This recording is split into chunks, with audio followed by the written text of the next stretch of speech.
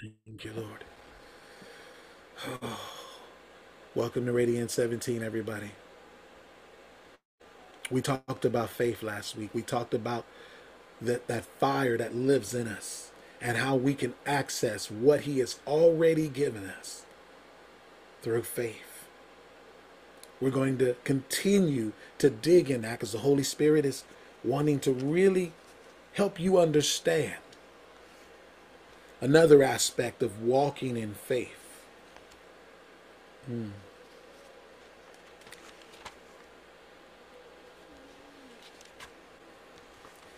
want to read Mark 11 to you. Thank you, Lord.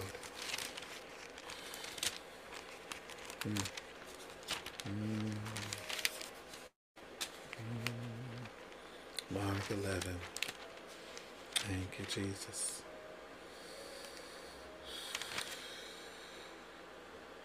Mark 11. Mark 11, verse 20, and it says this: In the morning, as they passed by, they saw the fig tree dried up from the roots. And Peter, calling to his remembrance, said unto him, Master, behold, the fig tree which thou cursed is withered away. Peter says, Master, behold, means pay attention. The fig tree which you have spoken to, which you have cursed, has withered away.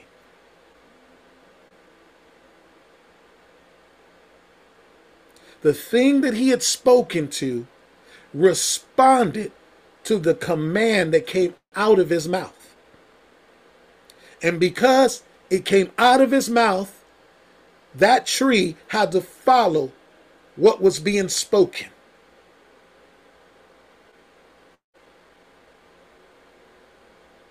And Jesus answered and says unto him, Have faith in God. Or have the God type faith. Jesus' life was an example. He wasn't just Lord. He wasn't just fully God and fully man, but he was our example of a new breed of believer that would walk in a whole new way, totally different from them of the Old Testament. They walked with the Spirit of the Lord coming upon them and empowering them to do what they could not do, but we walk with the Spirit of Emmanuel living in us, living and breathing in holy union, moving us to do the things that we could not do and walk as God. Jesus tells them, he says, we are gods, or ye are gods because you are the children of God. That's what Psalms 84 and 11, because when they were angry with him saying, you're liking yourself unto God, you're making yourself like God. And Jesus says, if I speak other than who I am a lie. I cannot lie. I cannot tell any other story than that which has been established, that which has been founded in me. I have to tell you the truth. And they could not grasp it because why? Because of sin. Sin keeps you from ascending, from becoming, from walking in. And they were religious. So they were up under another spirit that was empowering them to believe legalistically in things, but never walking in the total full revelation of what God was saying. They were moving to the beat of their understanding and what they understood holiness looked like, or what it looked like to be God's children. Matter of fact, their premise, or what they stood upon, was that they were biologically seeds of Abraham. And we find in the book of John, they tried to come at Jesus and say, we are the seed of Abraham. And Jesus just throws that out the window and says, that means nothing. Because if you were truly the seed of Abraham, you would love me. Because Abraham, my friend, loved me. But they were not on the same page. They were of a different spirit. They were up under something else that was orchestrating, that was dictating and determining how they would react and move and breathe. Jesus is telling them, I am he who you're looking for. And so we're being conformed to the image of him to carry this type of faith that moves things, that shifts things, that can speak life and speak death. The Bible talks about the power, the power in the tongue that we have has the power of life and death in it. Has the ability to speak life, has the ability to speak death, has the ability to speak blessing, has the ability to speak curse, depending on the person and according to the faith that's moving in them. Yes, faith doesn't just move positive. You can empower things, especially negative things, if you believe it, if you receive it, if you entertain it, if you meditate on it, you will empower things to be in your life that shouldn't be in your life. And a lot of times the devil is blamed. Matter of fact, he gets too much glory for the things that we people, humans, do. He's not God. He's not everywhere. He roams to and fro, but he's not everywhere. It's our human nature that we got to bring under subjection. It is us that we have to put under the authority of the Lord and say, we will not move and breathe like this. We will not do what we've been doing, but we're going to do what he says and he does. Jesus said this, and I love how in John he moves in step with the Father to fulfill the thing that he was supposed to fulfill. He tells him, I can do nothing of myself. I alone cannot do nothing of myself because I didn't even send myself here. I didn't even make myself to be here. It was of the Father's will that I would come and be here. And I'm in agreement with it that I would save you. But it required me to walk as a human, to walk as you, to walk as a sheep and allowing the shepherd, Yahweh, to lead me, to guide me. It required me to be in communion, and such communion that I would do and say what my Father is doing and saying. He possessed power. He possessed all power over the enemy. The enemy was no match for Jesus, but it did not give him a license to move and breathe and do his own thing and move and breathe in his own agenda. The agenda was always what has been spoken, what has been declared, what has been written. That was the agenda. He says, I will do nothing or more than what God has established. He's talking about his Father. He's modeling for you and I how we ought to operate, how we ought to move. We ought to move in such synchronization with the Spirit that we only speak and say what the Spirit is speaking and saying. We'll only do as the Spirit is dictating what to do. And I guarantee you, if you move like that, you will be successful in all that you're doing for the Lord. Because why? The Holy Spirit that has been given to us as such a gift. The Bible says the Holy Spirit is the earnest part of our inheritance. It is the earnest part of our inheritance. That means there's so much more, but this part is the sweetest part. And you get to have it here on this side of glory instead of having to wait on that side of glory to really fully embrace it. You get it here now, and you get to move and breathe like King Jesus. But he's showing Peter a lesson. He's given them a lesson. He's always and has been always constantly teaching them, schooling them, helping them to see. There were 3.5 years of teaching moments with Jesus. Because why? He was preparing them to walk like him. He was preparing them to be him. Hence he tells them, what I do, if you believe, you will do those things and more.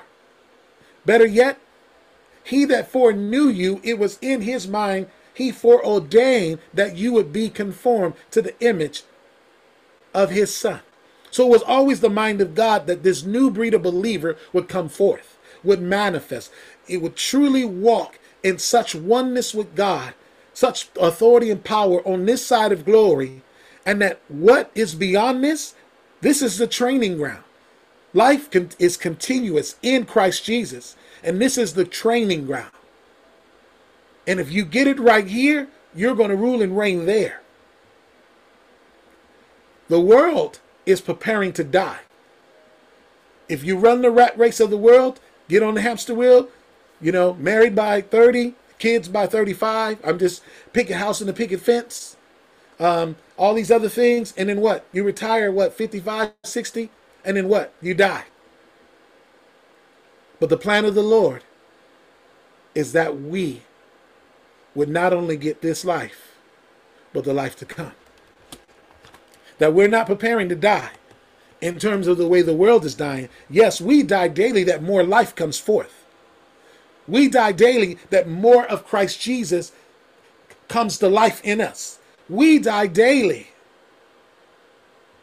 that this corruptible would put on incorruptible, that this incorruption that lies in us would come forth, that this glory that is hidden in us, that is waiting to break forth and to break out and to be seen by the people of God or by the world itself. There's some glory, the Bible says, in this. There's some glory that we get to see on this side of glory. But we know it culminates when we stand before him. So he tells Peter, have faith in God. Have the God-type faith. And tonight we're going to look at not just talking about having that type of faith, but we're going to talk about some things that allow us to be able to maintain that type of faith.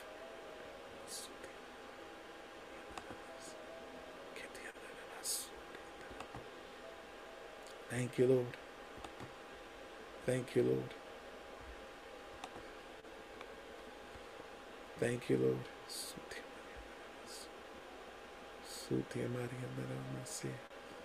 Thank you, Lord. Thank you, Lord.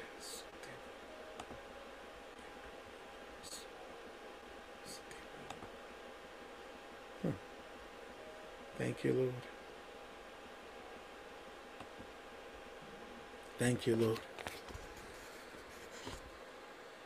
Thank you, Lord. So he tells them to have the God type of faith. So we're going to dig in. Let's go over to Corinthians. 1 Corinthians chapter 6, beginning at verse 14, and it reads, and it says, and God has both raised up the Lord and will raise up us, so that he's already raised up Jesus, and he will raise us up in his own power. Know ye that your bodies are the members of Christ. All of us on here collectively are the members of Christ. We are his body. And shall I then take the members of Christ and make them the members of a harlot?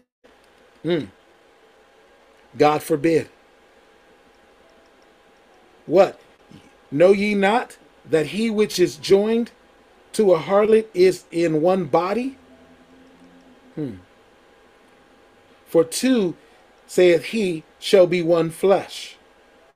But he that is joined unto the Lord is one spirit. Flee fornication, and every sin that a man doeth without the body. But he that committeth fornication sinneth against his own body. What? Know ye not that your body is the temple of the Holy Spirit, which is in you, which you have of God? You are not your own, for he has brought you with a price. Therefore glorify God in your body and in your spirit, which are God's.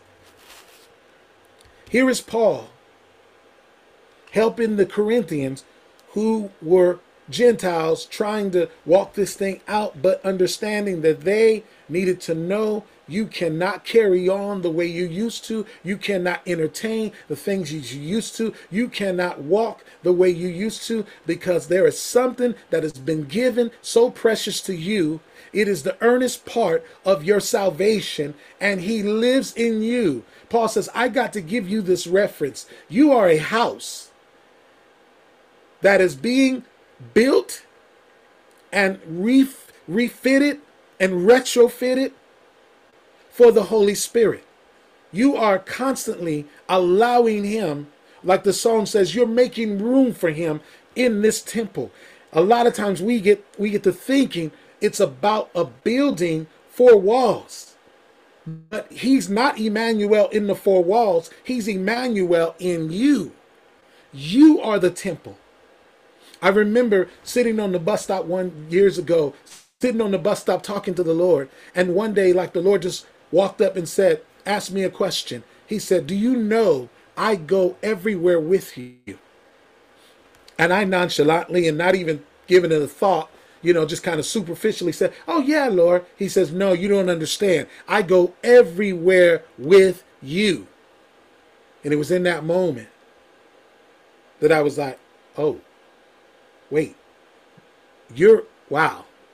The areas that I'm struggling, the foolishness that I'm still tied into, you are there witnessing, not judging me, but witnessing, because we've been given something so special.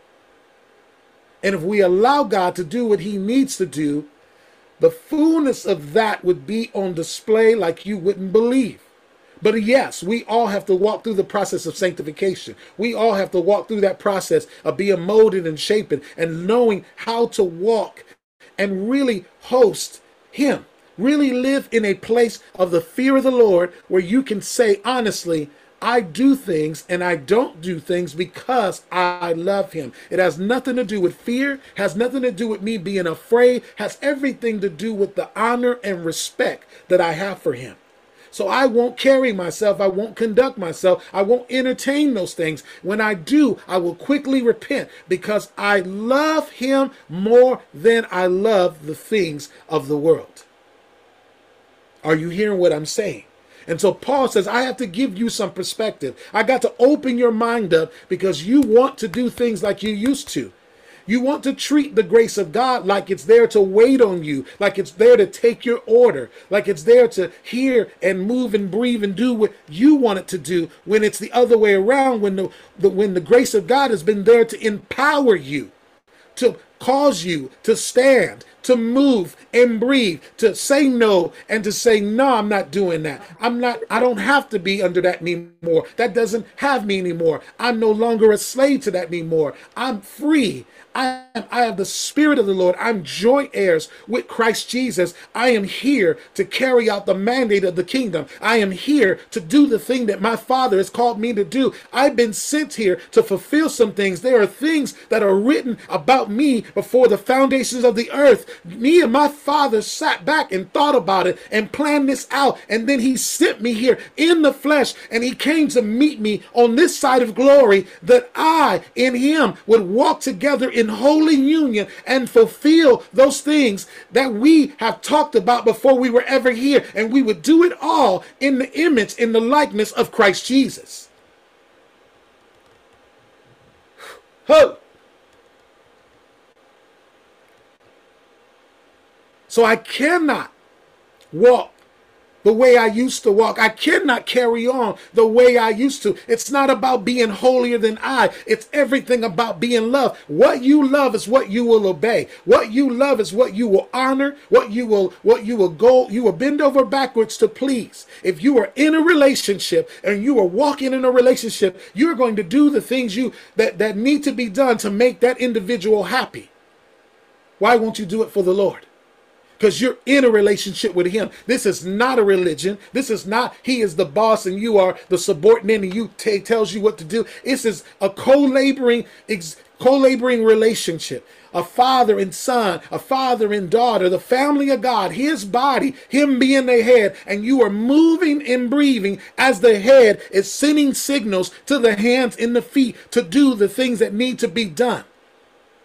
We can no longer move like we are apart from him and think that it's okay and slap his name on it like it's God when it's not God.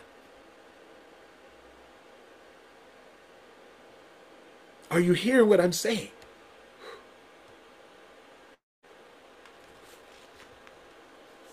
So he tells them, you are a house.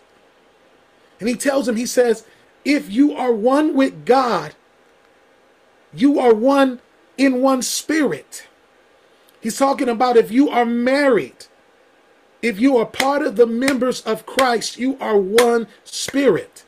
He says, but if you are members of a harlot, you are one flesh. He's talking about breaking your emotional ties, your soul ties with anything that is counter or anti-God.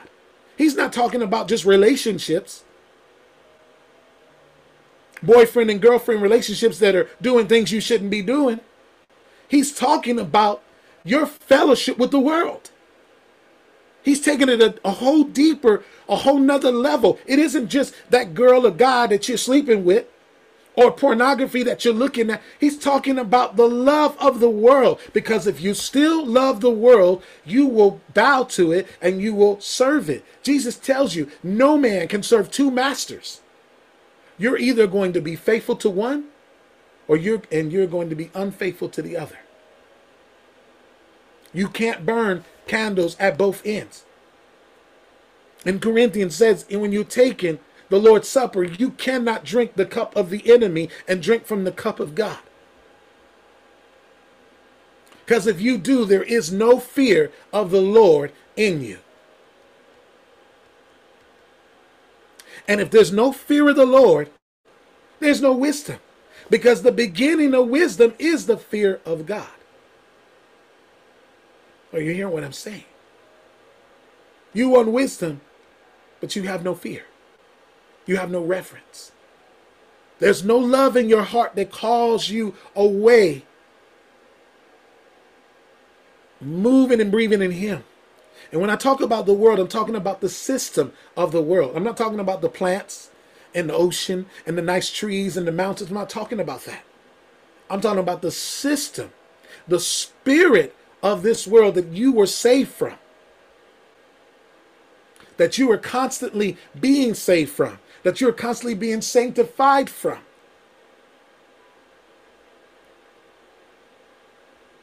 But Paul says, you are a house. You are a house for the Spirit of the Lord. The Holy Spirit lives in you. And he says, anything you do with this temple, anything you do with these hands, anything you do with these legs, anything you do with any body part of your life, and it's sinful, you are sinning against that which is in you. You are, better yet, let's take it a little bit further. You are an altar. There are mobile altars, meaning there's a place where you go and pray in your house, or you pray in your car, or your secret place you go to. But you yourself is an altar, a burning altar that burns for the Lord. You pray wherever you go, whether it is out on a walk, on a vacation, in your car. You are an altar. And if you allow your members that are members of Christ Jesus to be the members of a harlot, to be a harlot is one who just does whatever she wants to do. She is one who has no covenant. That's why she's called a harlot. For you are the wife. You are the bride. A bride is one who has a covenant. A one that made a commitment that says, I will be faithful. I will only honor you. I will only walk in oneness with you, and another I will not entertain. And it does not matter what it looks like. I'm going to walk with you. There is a difference. He says, if you that are covenant lovers walk like or still connected to that spirit that is a harlot, don't you know you becoming one with that? You're building a soul tie. And that's why it makes the struggle for you to get free from that thing, because there is a relationship that needs to be broken. There is a connection that needs to be destroyed. Your love for it needs to die. Are you hearing what I'm saying?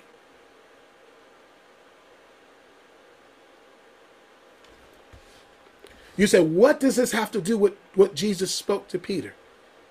Jesus was the example of what I'm explaining to you right now. What Paul was telling the Corinthians right there, Jesus was the example. And he did it as a man, showing you that you can do it just like he did.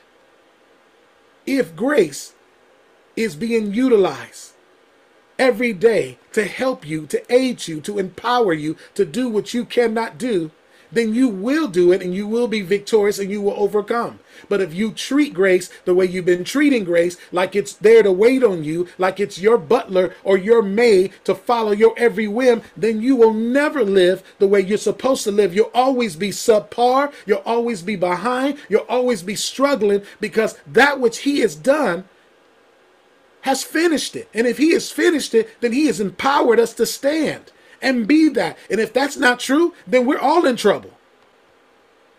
So it comes to the point where, is God truly God or is he not? And if he's not, then go do what you're going to do. But don't be middle ground. He said, I'd rather you be hot or cold. But if you're middle ground, I'm going to spit you out. I don't want to be one with you because you love another. Can you imagine being married to somebody and they step out and they start going after somebody else, and you have pledged your heart, you have pledged your love, you said, for better or for worse, we're going to stand this out, we're going to walk this ground. I am committed all the way to the end, all the way to the grave, to die with you. My last breath will be looking at you, telling I love you. I'm committed to you. And that individual takes what you said and says, okay, that's good, and then finds somebody else to be with. He wants to have you and that person. The Lord is saying Paul was saying that's the way the Corinthians were walking. They were walking that way. That's why some of us have walked that way. I am a better son today than I was before. Yes, there is grace for you to learn, to come through sanctification and to be better. But you're striving to be better. You're moving to be better. Grace gives no license for you to continue in sin willfully. I'm sorry. It is not your maid, it is not your butler, and it is definitely not your license to continue in foolishness. God forbid. It has been given to you to favor you. Grace is the favor, the undeserved favor of God that would rest upon you, that would move the hearts of man, that moves God's heart to do the things that need to be done. It is the ability of God that aids you, that gives you the strength, the wisdom, the know-how to move and breathe. It gives you the tenacity. It gives you character. It's grace is fully God being given to you to do what you could not do and to live victorious, to be that overcomer because you believe in Christ Jesus, not just in words, but in also deeds. Hence, that's what James said, that faith without works is dead. Because if I cannot see that what you're saying is truly what you believe, then what you are is a liar. And you're just giving nothing but lip service. You may say that this is hard. This is truth. And we as believers need to understand that the devil and the kingdom of darkness does not play fair. And it is my job and the job of others that are like me to tell you the truth, to speak to you, to call you out from among them, so that you are not sucked in the vacuum when that fails. Because trust me, the Bible has already prophesied that that is going to fail. Just look at Revelations 18. And all those that are in bed with that harlot, that in bed with that system, in bed with those things, that is going to take you to a place that you don't want to go. The Bible says all of them will weep and cry because they got rich off of her. They were able to live this lavish life off of selling themselves out to the enemy.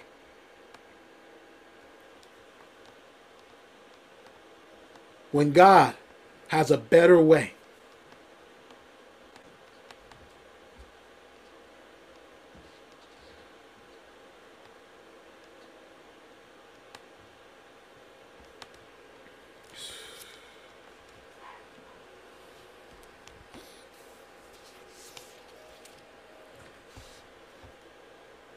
He tells Peter, if you have the type of faith that I have, you can speak to that tree.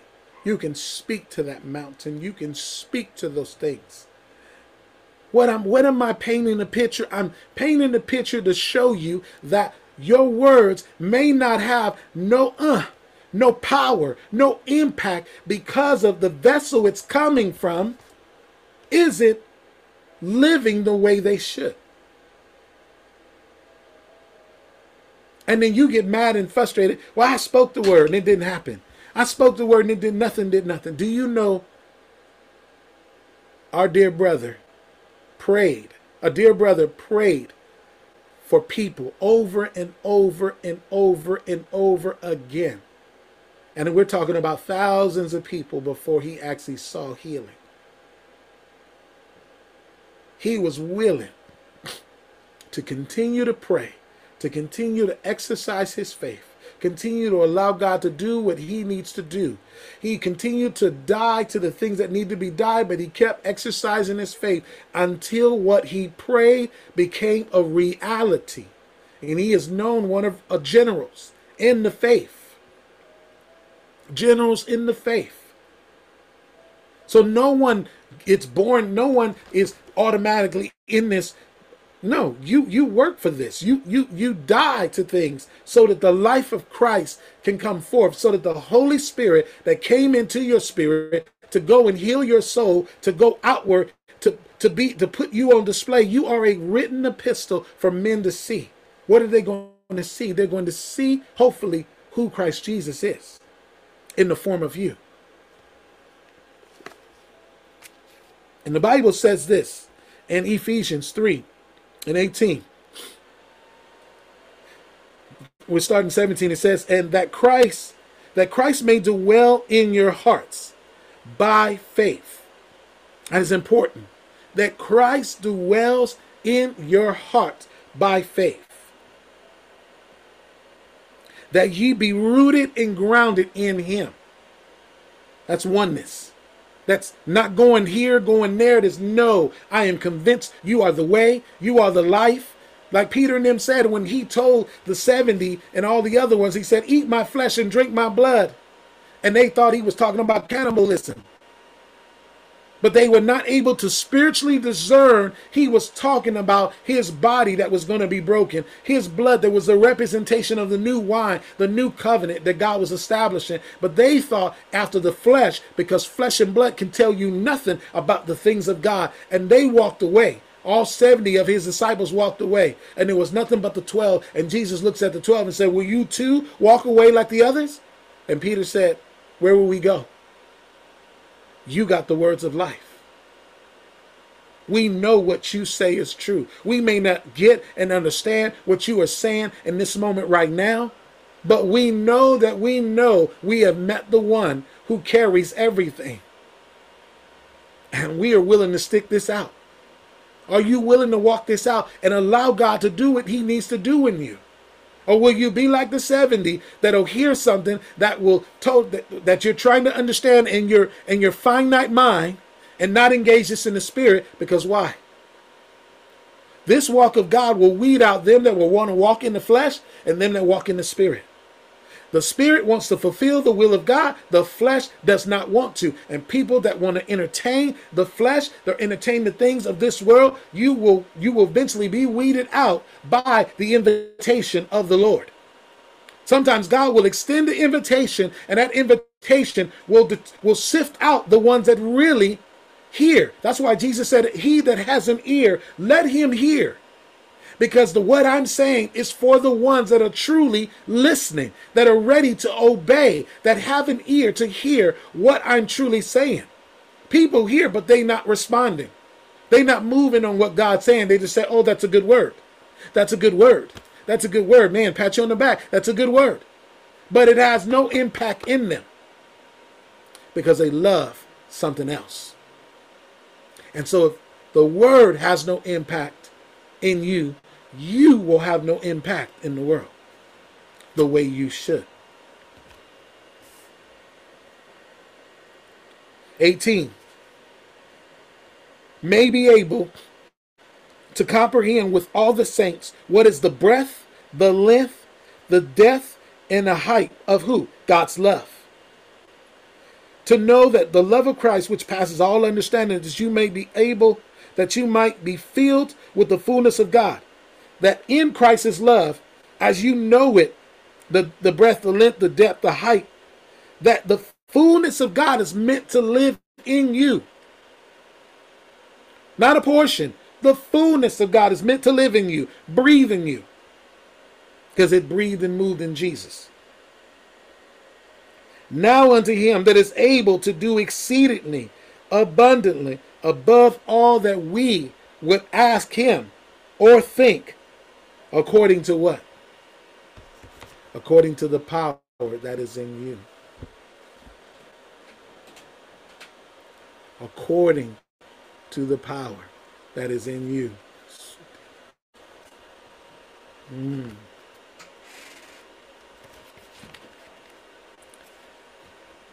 According to the power that is in you.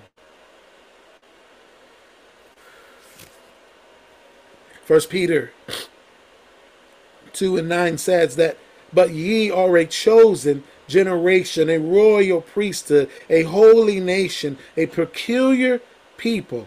You are a chosen generation, not just generation Z, not just generation millennial, not just generation X in the baby boomers. You are a chosen generation, a people, a royal priesthood, a holy nation, a peculiar people that are different.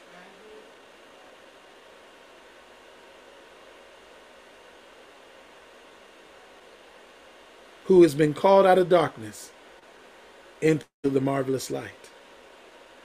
Who's been called out of darkness into the marvelous light.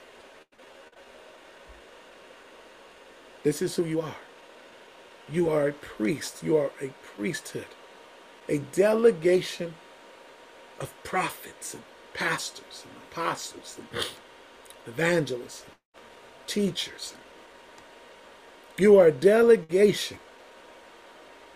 The body, the members of Christ, carrying and moving and breathing as he would. We've been called to live as he would, to do as he would. And God is with us. But it requires you to live in love with him. It requires you to love nothing else but him.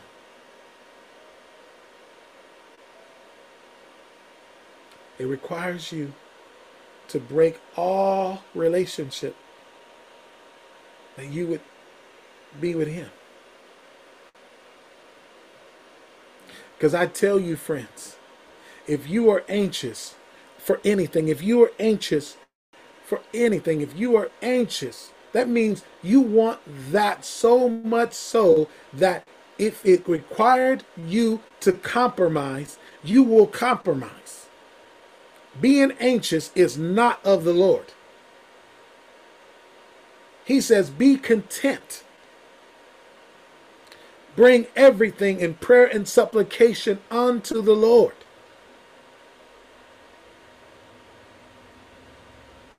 If you are anxious, you are in fear that God will not do this, so you got to do this yourself. And so anything and anything that will come your way, you will bite on it, you will jump on it, because you feel you have to make it happen. When really it says somewhere in your heart, you have not given him, so it does not allow you to trust him. Because you're still operating the way you operated in the world. You are still feeling like you need to do this yourself. When he says, I can be trusted. Oh, I trust you with this and I'll trust you with that. But this here, God, I got this. I don't need your help in this. And he graciously just sits there and wait. Because he'll outwait you. He'll let you run to that, and eventually you'll run to him. He doesn't impose. He just knocks. And when that fails, he will be right there to embrace you. Not judge you, embrace you. And say, are you ready to do it my way? Are you ready to go that way? But maybe the reason why the narrow road can't be found, or people can't find it, is because their eyes are on the road that is broad and everybody's on it, and it appeals to them so much so that they have not broken or breaking their covenant with the Lord. I mean, with that thing there, the Lord of this world, the God of this world. Because they have not broken that, that appeals to them more than that narrow road. They can't even see it. When you are up under the things of this world, it blinds you to the things of God. Or it makes the things of God not attractive. Because why? I can get it my way and I can get it faster. And I don't have to go through no process.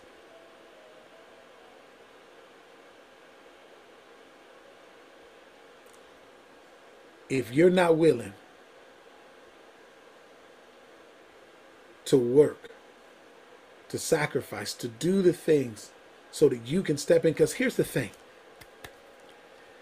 We get to live this life. We get to walk and breathe and be like Jesus. But I guarantee you, this is about God's will being done in each and every one of our lives. And we get to be married. We get to have kids. We get to build businesses and travel and build orphanages and do all kind of amazing things. And leave a legacy behind for those that are left behind to commemorate what we've done. But if all of that is more of your focus than that which truly matters, you have totally missed it. And you'll be like one of those that said, I did all this in your name. And he'll say, I never knew you.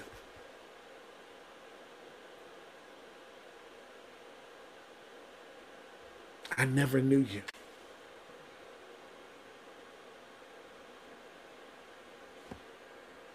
He is building a house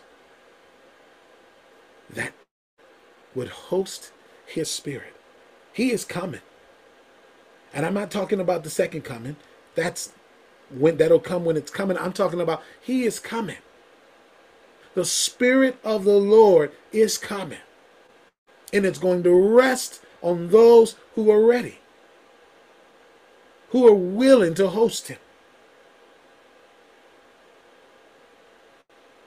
Can I give you new wine if you don't have new wineskins? No. But I can give it to them that do. Because why? They will be known, my disciples, my true covenant lovers will be known by what? The love that they have. Not just the love that they have for God, but the love that they have for their fellow man.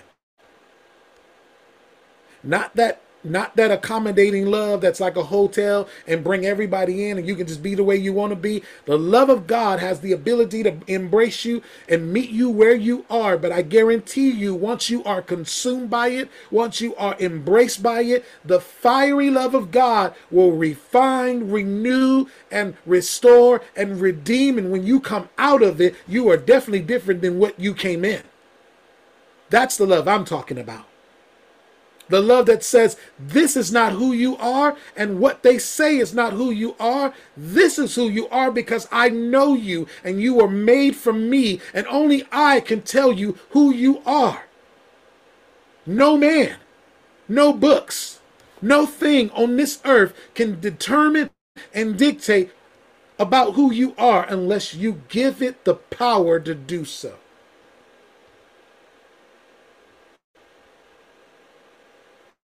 And when you live like that, you are living under the curse of the fall.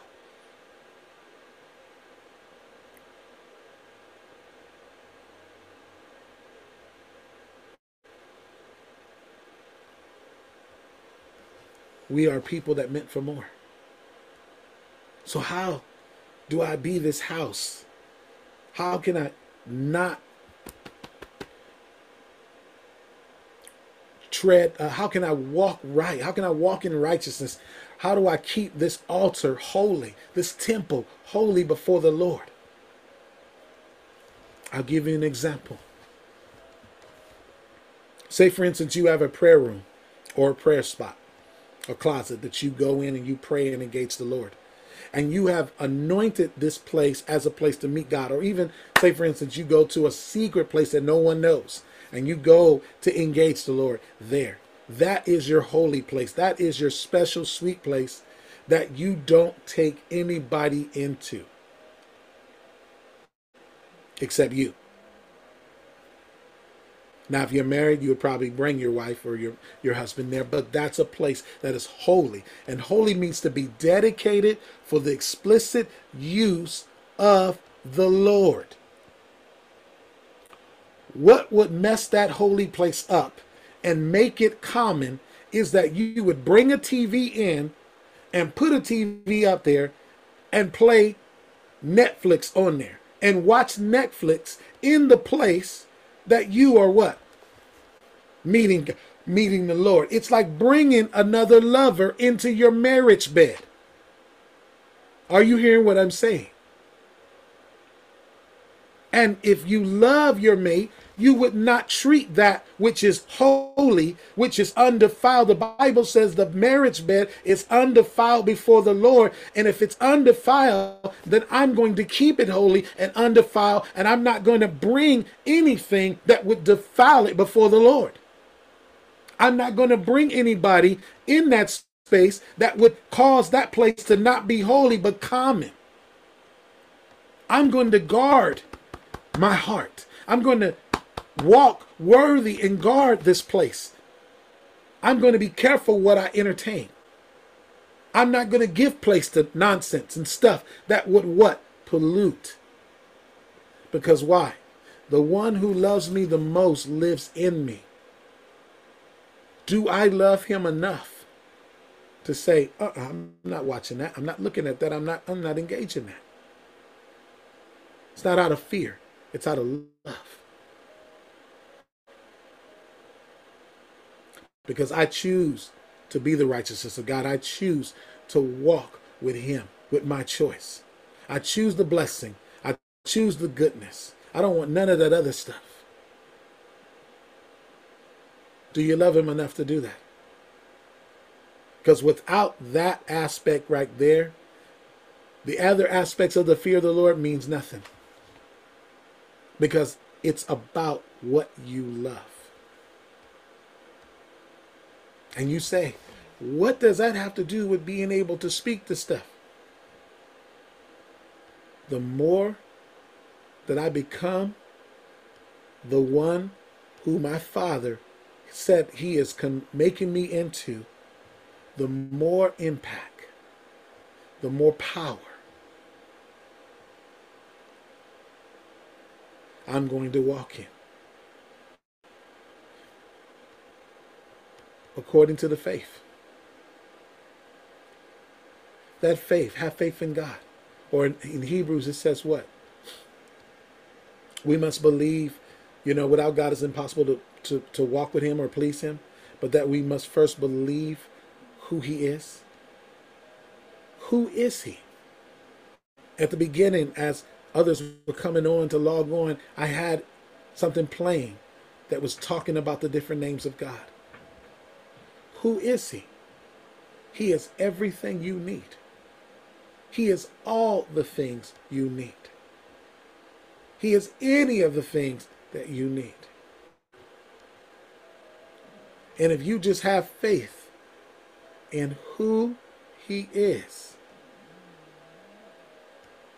and you keep this temple right, you honor him. You honor him. You honor him. You want to begin to honor God? Steward this well. That's why I love when the Lord says, when husband and wives, or you're praying for somebody, Lord, I want you to change them. And God says, good. Yes, I'm going to change them, but I'm going to change you first. Because we never think there's anything wrong with us. No, he's going to change you first.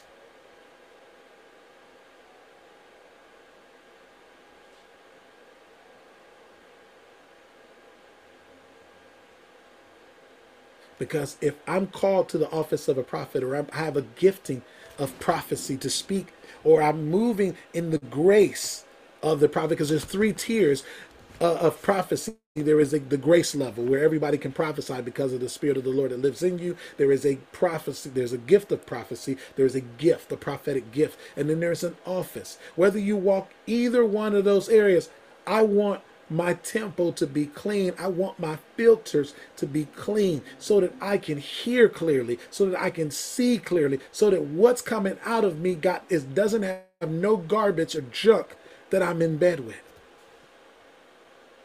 Have you ever received a word from somebody that seemed like that felt like the word of the Lord, but there was some nasty stuff attached to it? And he's like, what is that? That's probably somebody that's not walking the way they should be walking.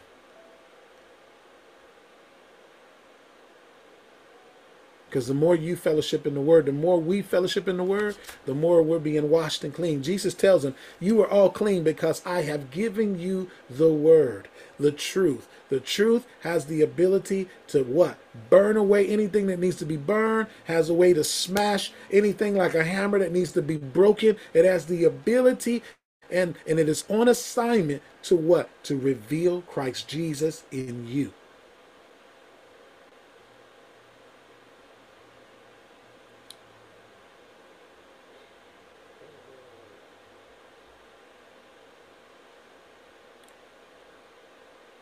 Is the word a lamp unto your feet? Is it a light unto your path? Do you hide his words in your heart? Because your heart was made for his word and his spirit. Your heart was not made for all the other stuff that you go through. It is made for him. That's the place where he resides. That's the place where he lives in you and I. That's why he knocks at the door of your heart. And if any man opens, I'll come in and I'll fellowship, and I'll knock again at the door of your heart, because I want all of it. Every part of it.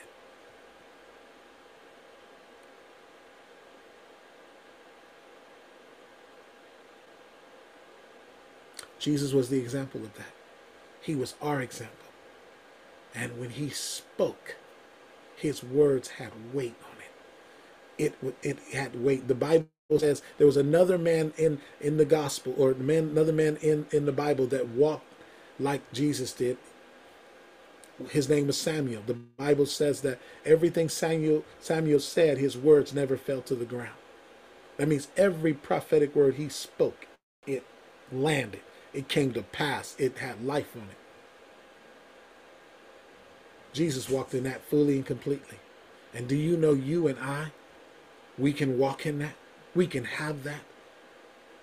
He modeled that, but he also lived a life that made room for that, that stewarded that in such a way that he could hear from the Holy Spirit. He could move and breathe with his Father, that he was so submitted and willing to say, I will do and say what you're doing. I'm going to operate and move the way you are. But Jesus loved the Father. And we're going to land this plane. And the question you have to ask yourself is, what do you love?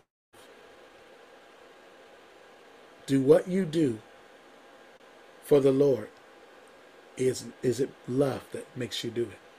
Or are you just striving, trying to do things, check off a list, and trying to be right in front of others, or trying to look good in front of other people, but your heart is not in it because your heart is betrothed to another lover?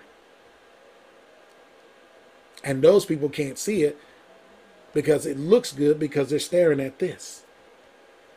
Except those that maybe, that those that are walking in discernment can discern and look and say, oh, that ain't adding up.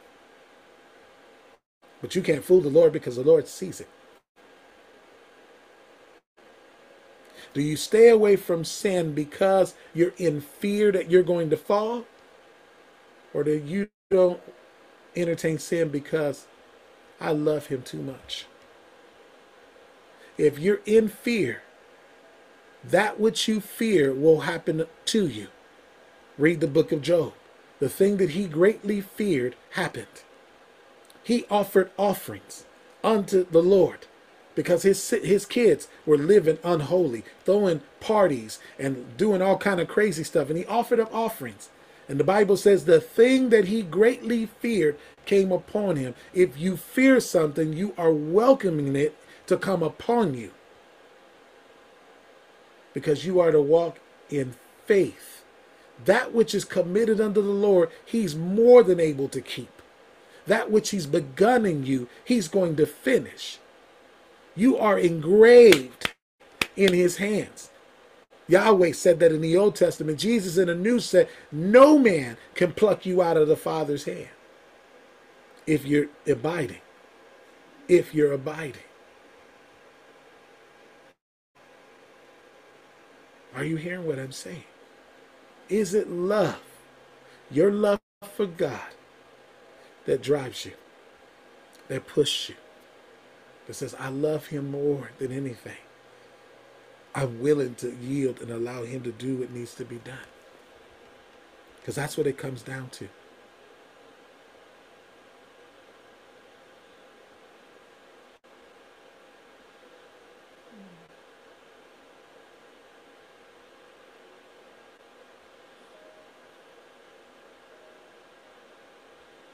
David lived in a place of abiding.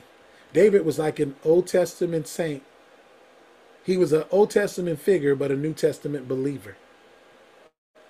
The Bible says he would acknowledge the Lord in all his ways, and God would direct his path. He chose to ask, God, should I do this? And God would, lead his steps. God, should I go? God would lead his steps. The only time David got in trouble is when he didn't inquire of the Lord, and he went and did something that he shouldn't have done and got himself in trouble. You are in union with the Lord. You are in holy union with him. If you are married to somebody, would you make decisions without them? No. You would consult them. You would talk to them. You would let them know. Even if you had to make a decision at work or something, you had to do something, you're going to let your mate know, hey, this is what I did. This is what I had to do. Okay, cool. Why not with the Lord? You're married to him. You're the bride. He's the bridegroom. Why won't you let him know? Why won't you include him in? Why doesn't he have no say? Do you only love him because he does good things for you? Do you only come to him because you need him? And the other things you can do yourself because you don't need his help when you really do? Saints of God, we got to walk in oneness. We got to walk in union with him. This is what we're called to. The body of Christ can no longer move apart from the head, because that's been the problem.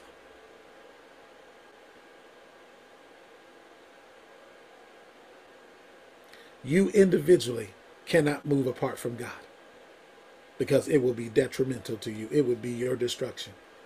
And the Bible, John 15 says that. You cannot bear fruit without me. And if you disconnect from me, you will dry up. That means you will die. Life comes through the vine. And if you're not connected to the vine, there's no life in you. There's no strength in you. That means whatever you face in life, if I stay connected to Jesus, there's grace to be able to overcome, to get through, to prevail, to triumph it. It may punch me in the face that day, but I guarantee you it will not get the victory over you because you are connected to him. He is your strength. He is everything you need. But the moment you disconnect from him, you have nothing to help you but yourself to get you through. Hence the scripture says, if that branch breaks away, it will dry up and it will be gathered, handled by men and thrown into the fire. In other words, if I'm connected to the true vine, man is not going to handle me the way they want to handle me because God is with me. And when they try, the Lord is going to deal. But if I'm by myself and I have no connection, or I have no faith in my connection, because you can be connected, but sometimes we don't have faith. We got more faith in what they will do to us as opposed to what God will do for us, or what he's promised he would do for us. We got more faith they're going to hurt us than what he's going to do.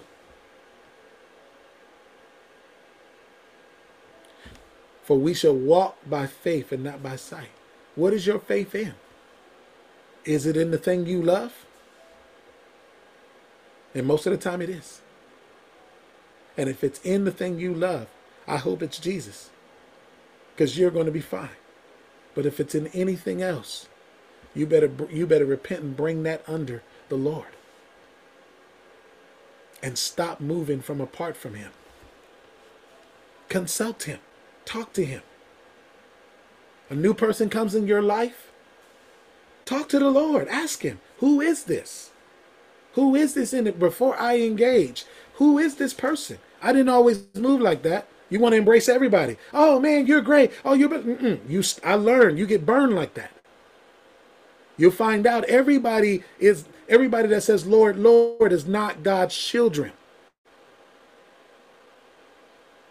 That scripture's in there for a reason. It isn't in there because they just needed to fill some space. It's truth being told to you that you can't. Why? Because there's some sitting by the devil to hurt you. There's some broken individuals that what? Hurt people.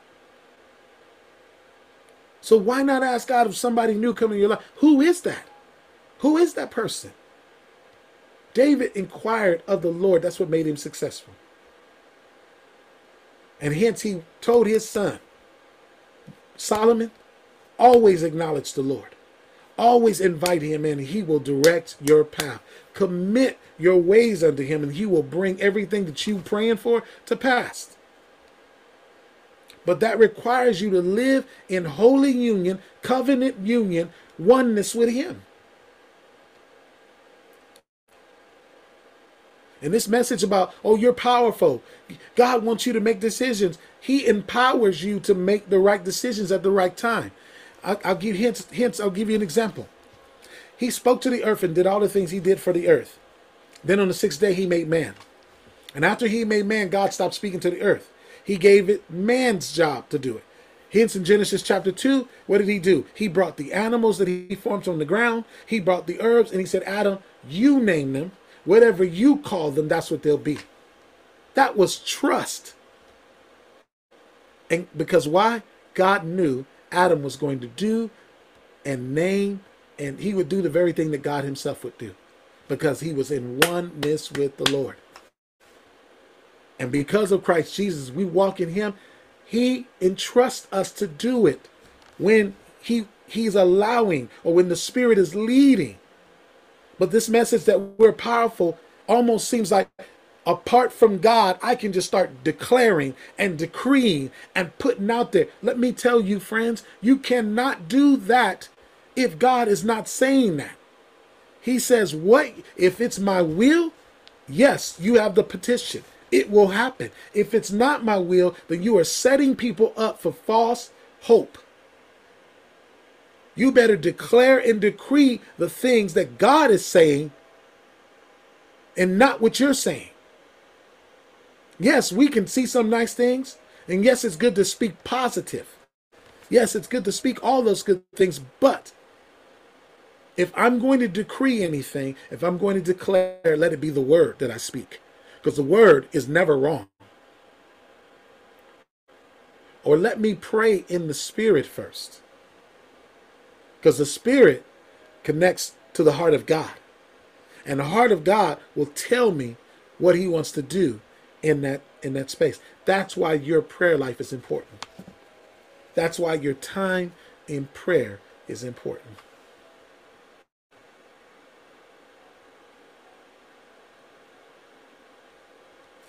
Father, right now in the name of Jesus, I thank you right now for the word that they've heard. I pray that it pricks their hearts. I pray that it convicts them with a deep, holy conviction. I pray that it causes them and shifts them to begin to say, I will not operate or do or move and breathe in this way anymore. God, I want to do it this way. I pray that you would give them the grace, that you would empower them and strengthen them to move and breathe as you did, that they would look at your example and realize when they said yes to you, you gave them all that you did and finished. You put it in us. And you said you can do more. You can do what I did and more. And I pray that you would allow faith to arise in them, that you would take their faith and arise, that they would begin to believe in who you are. Who you are, who you say you are. They would be convinced. And Lord, I pray that they would begin to steward this temple. They would begin to steward this altar and know that, Lord, this is dedicated and holy unto you, and I will not engage in things that will cause it to be common. I will not handle you commonly. I will not be in contempt against you because I choose not to regard what you have given me, what you have placed in me that's so precious. But that I will live a life of love, and that everything I do for you, Lord, will be motivated by the love that we have for you. That we would move and breathe by the love that we have for the Lord. And that if there's any other lover in our heart, we will divorce them right now. We will divorce them of our bloodline. And we will say, today is the day that we love no other but the bridegroom, our Lord and Savior Jesus.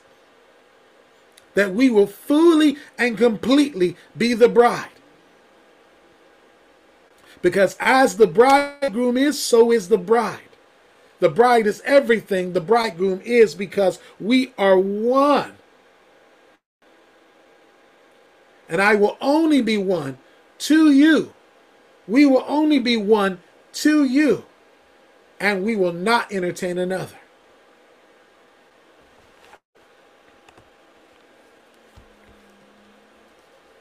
Father, I plead the blood over them. And I just cover them with your love and your peace. And I pray that the eyes of their understanding would be enlightened, that eyes would be wide open, full of the light of God.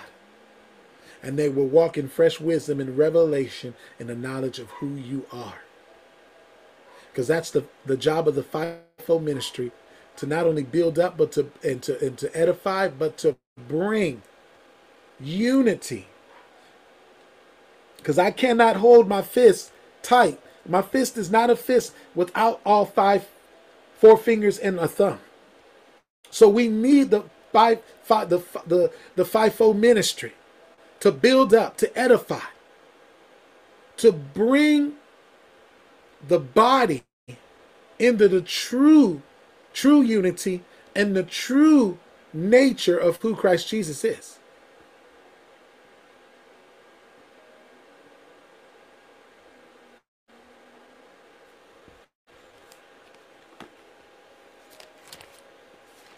Thank you, Lord.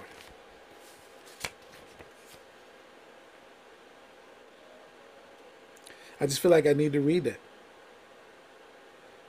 That he gave some apostles and some prophets, some evangelists, some pastors, some teachers for the perfecting of the saints. That means maturity. That means completeness. For the working of the ministry, in advancement, for the kingdom of God to advance, for the edifying of the body, to build God a house, till we all come into the unity of faith. That means the diversity that separates us, that keeps us from being unified in Him. That all that stuff will be eroded away, and that these gifts from God, these fivefold ministry, would be the instrument to bring the people into unity of faith and of the knowledge of the Son of God unto a perfect man, unto the measure of the stature of the fullness of Christ. So therefore, hence no more, let us be no more children tossed to and fro. Let us not waver. Let us believe the report of God, and carried about with every wind of doctrine or every new thing that somebody's coming along with. People that don't fellowship with you in word, in spirit, is an open opportunity for the wolf in sheep's clothing to deceive and lead them astray. But I pray this group and the body and all those that would listen, that the eyes of their understanding would be enlightened, that they would know who you are. They would be in such union, such relationship with you, that they would understand the authentic, they would know the voice of the Lord, and a stranger they won't entertain.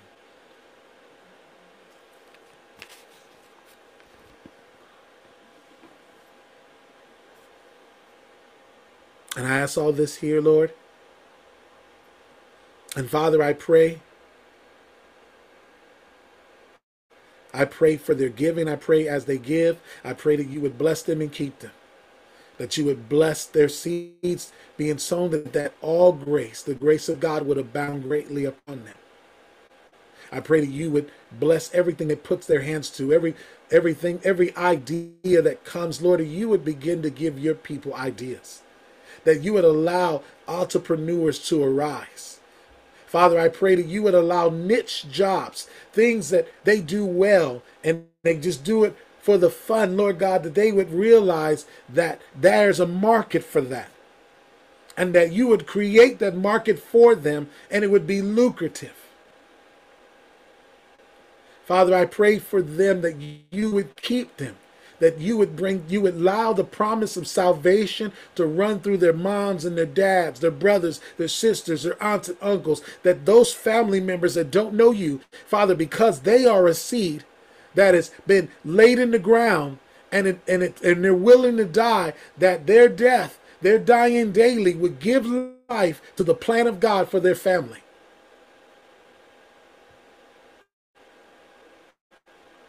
Plead the blood over them, that you would keep them in all their ways, and that you would allow their faith to not fail, and that you, God, Lord, I pray that you would quicken their spirit when they're moving out of fellowship with you, when they're moving apart from you, when they're trying to do something outside of you, you would alert them, you would bring a conviction that would cause their hearts to repent and come in alignment with you.